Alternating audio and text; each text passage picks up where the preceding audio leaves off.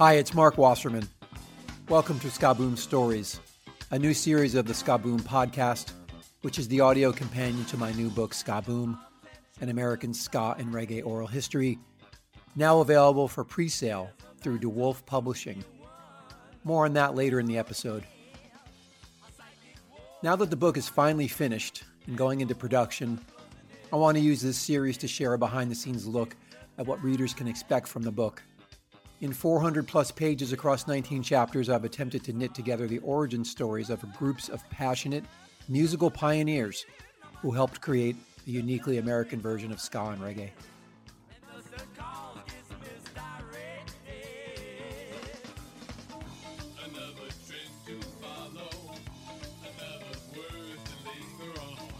I don't even know what to say about Fishbone that hasn't already been said.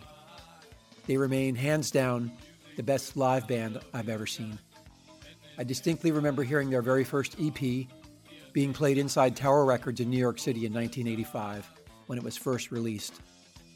Once I heard the skanking chords from Party at Ground Zero blasting through the store's speakers, I ran over to the counter and asked the clerk what was on the turntable. "Fishbone!" he shouted. I bought the record on the spot.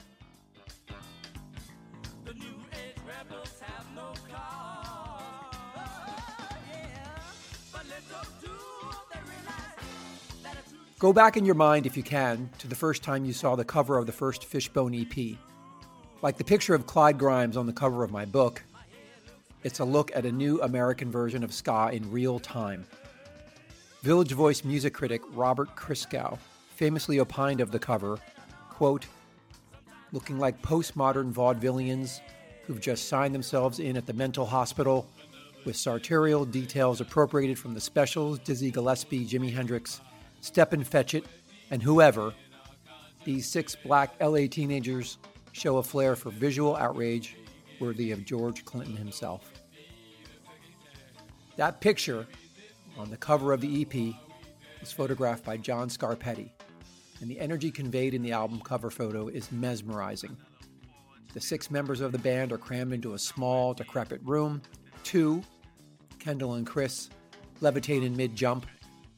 Drummer Fish seems bemused by the scene in front of him. Norwood and Dirty Walt both seem to be summoning some unseen spirits. And Angelo, looking straight at the camera with a big smile on his face, appears to welcome the viewer into the mad, crazy world of the band and the bouncing, kinetic sounds contained on the vinyl grooves inside. The photo is pure visual gold. Fishbone have been one of my favorite bands ever since I picked up that EP in 1985. And my Fishbone t-shirt with Bone in the USA on the back, which I loved to wear to taunt all the Bruce Springsteen-loving kids I went to school with in New Jersey, was a staple of my college wardrobe. I had the good fortune to see the band perform one of their legendary shows at the Ritz in New York City on Halloween in 1985 on a bill that included 24/7 Spies and the Red Hot Chili Peppers. It remains one of the best live musical experiences that I've ever had. Despite all that, I chose not to include a chapter on Fishbone in Ska Boom. Believe me, it was a very difficult decision. It's not that I didn't want to include them and their origin story, which is amazing. I really did. I mean, just give some of it a listen. Right here was my locker, and this is where the John Fisher fan club started. I turned and I asked a couple girls, like, "Hey, I'm going to start a fan club for me. Want to be in it?" That's just his personality, really. He just, kind of the popular kind of guy. He had the Jerry curl. He was one of the few cats in junior high school with a full beard, mustache. You could see him into the liquor store. He'd pick something up for you. It was kind of creepy, like a little grown man running around. Norwood scared the shit out of everyone to the fact where people joined the fan club out of fear. This is where all the guys, we used to hang out, laughing, telling jokes, fighting. Kendall was always funny. He could always crack on somebody pretty good, break them down. Kendall always was so intelligent. He could acclimate to just, if he put his mind to learning the fucking guitar, he was going to learn the guitar. He just kind of just filed his way through. He's gonna play guitar his way and not sound like anybody else. You know, me and Fish were already playing music together, so in our minds, we was already a band waiting for other members. And then starting in 9th grade, there was this new black kid that nobody knew. He was different from all of us in a way because he smiled all the time. I was out here with the white people in the green line and quiet. I wanted to be hip. They were the black guys. I'm like, oh shit, some black people. Let me talk to them and see if they like the same thing I like. We're sitting in some exactly like these kind of desks right here, and he started sending little notes to me from back in the class. It's all in this like Bootsy speak. Like, hey, baby Baba, let's make it funky and, you know, roto-rooter all day, Baba. And I'm going like, what in the hell is this? What's up with this kid? And he was asking me if he could be in the band. And I'm like, I don't know.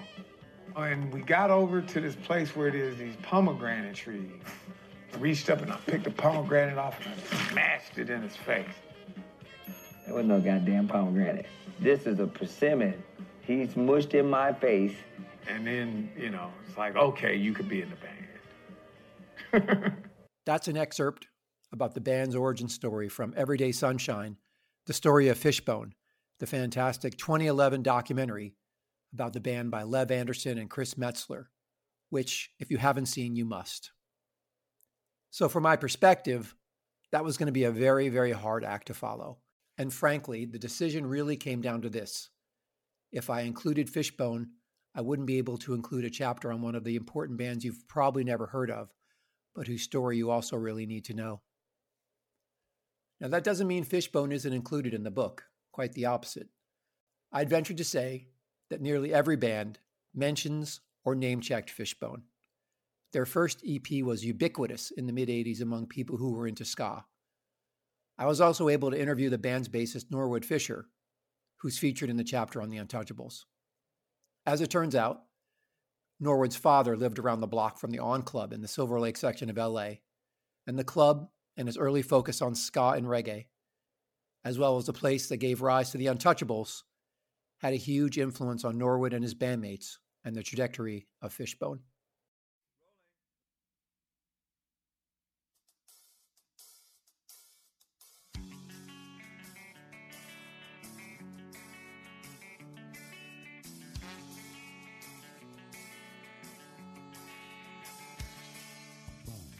You know, pretty early, I thought we invented ska, but I didn't know what it was called. Right. Right? We were just playing with reggae rhythms, and we married it with punk rock energy, and I was like, oh, we invented something new, punk rock reggae, what we gonna call it? But Walt, you know, broke out the English Beat and the Selector. Those are the first ska bands that I heard. Right.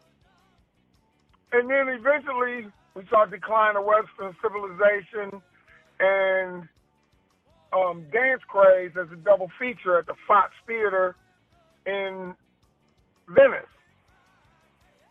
And it changed everything. That's Norwood Fisher, who also shared how the band's career was changed by discovering and later seeing the Untouchables. So shortly after that, like, now we're scouring these free papers, planning how we are going to enter the club scene, and there's this band, the Untouchables, that's playing around and growing. That's like, you know, a mod ska band of LA guys. Right. You know, so we're like, okay, we need to check these dudes out. They seem to get really popular. And, you know, we would know Madame Wong's because it was in Decline of Western Civilization, and then there's the On Club, which seems to be where ska and reggae bands can play a lot. And Untouchables were playing there. We never said set out to go try to get in. But when the Untouchables hit a stride, because they had caught on, they played a residency at the Roxy. I believe it was Thursday night. I could be wrong. That had to be 82, maybe. It's 81, 82, somewhere in there. By then, we had invested in trench coats and, buttons and, started getting geared up. So you were trying to be rude boys. Exactly. Okay. Well, we was doing it with our own spin on it, of course. Sure. But yeah. And then eventually we took our asses down to the Roxy to see the Untouchables.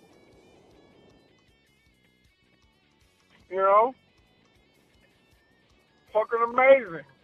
Really? What was that? What was it really like for you to see them that first time? What was that experience like? It was like to watch a band rock an audience so hard was incredible, because we had seen,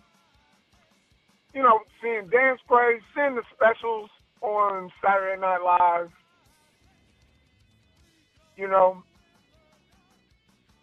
it was probably the first band that we saw that brought that kind of energy. Yeah. It was ultra impactful.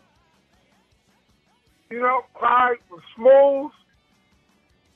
The whole band, Chuck, fucking Jerry, motherfuckers they were LA Kings. I still call them Kings to this day. I asked Steve Schaefer of the Duff God to Ska blog and the author of the Duff God to Two-Tone to write an essay that serves as the introduction to my book. There's a very good reason I tapped Steve to do this.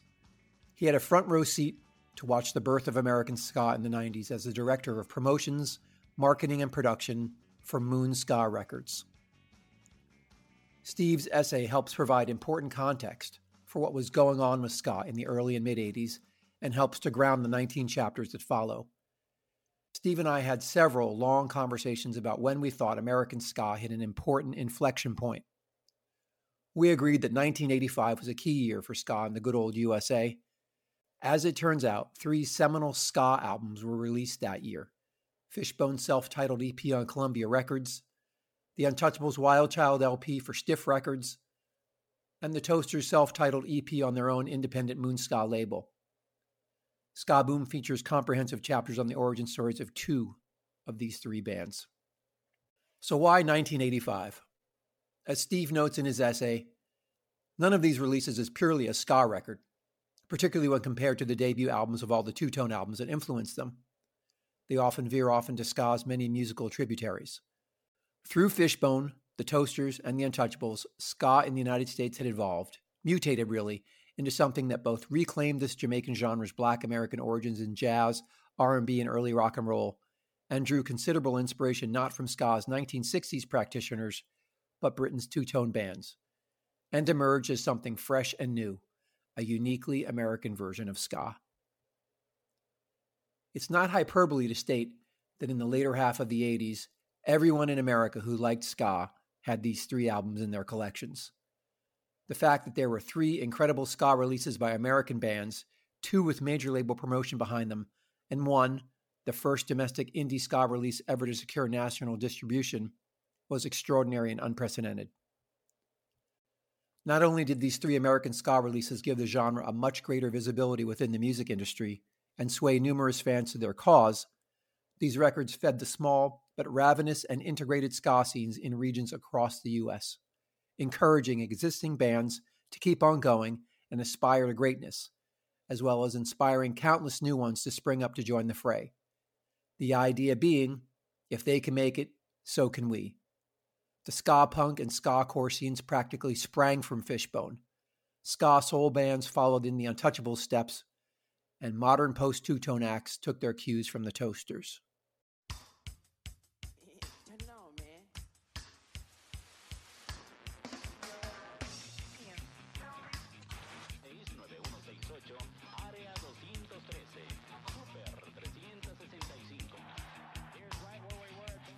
As one of the only all African-American bands to emerge from the 80s, along with Living Colour, Fishbone were a uniquely American cultural and musical phenomena.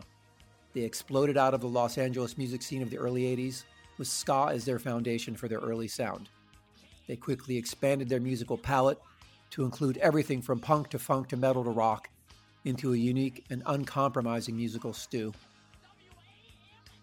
Poised to break out of the alternative music scene of the early 90s, they were confronted by a variety of forces that conspired against them. First, a music industry that seemed confused and unwilling to market them to a wider mainstream audience. But the band also suffered from a self-inflicted destructive streak that often ended up taking them one step forward, but then two steps back. Despite some uneven albums and a shifting range of personnel and personal problems, their live shows always remained free of the ongoing trials and tribulations they endured. Whatever problems they might be having, they left it off stage or used it to fuel an even more energetic and intense performance. The show always went on. And while the Untouchables were the kings of LA ska for an important period of time, their reign was eventually eclipsed by the younger and more versatile Fishbone, who appealed to a broader audience.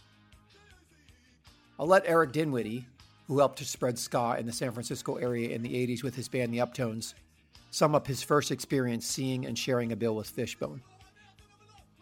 And again, it was them coming up to Santa Cruz, so that was sort of in our sphere of where we had a big draw, and they were just getting started, right? But interesting little twist for them is they got signed really early on. David Kahn, the guy that told me about him, he signed him to Columbia Records. And, so I was already aware that they had this crazy rave review from my trusted friend Bobby, and that David Kahn saw fit to get him a record deal out the fucking gate. So I was already ready, Yeah. But I'm like, okay, what's going to happen? So we go down there, and we get to watch them play before us, right? And let me just say, for the record, you don't want to play after Fishbone. It was one of the most devastating, over-the-top live performances that I had ever and will ever see.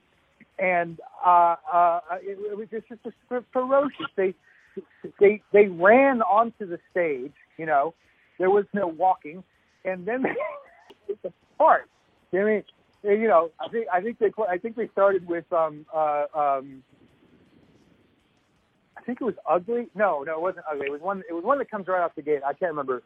But they played the material from their first EP and plus some of their stuff from their original cassette demo, which you should try and get a hold of if you don't have it. An early version of Alcoholic and some other just fantastic.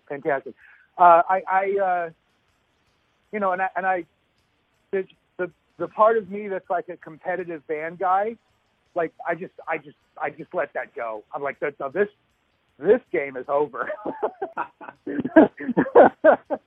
And then we went out and we did our set and we had a good time and our fans loved us and every single person that was there to see us that happened to catch their set also was a Fishbone fan now, right? Absolutely every single person. It was the kind of thing where they won over the whole. They won over the everybody, and we're driving home and we're talking about them the whole way home. And of course, the coolest part about it is what nice guys they were. I mean, they were like really intense and ferocious, and just super interested. And I just knew it was like what the fuck? We're in the presence of this incredible thing that's just completely realized, and it was humbling. I realized that they had a solid and total direction that was their own.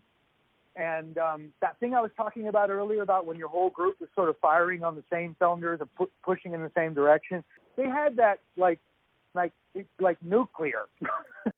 I hope you've enjoyed this episode of Ska Boom Stories. The book is now available for pre-sale through DeWolf Publishing at dewolf.com. That's DIWULF.com.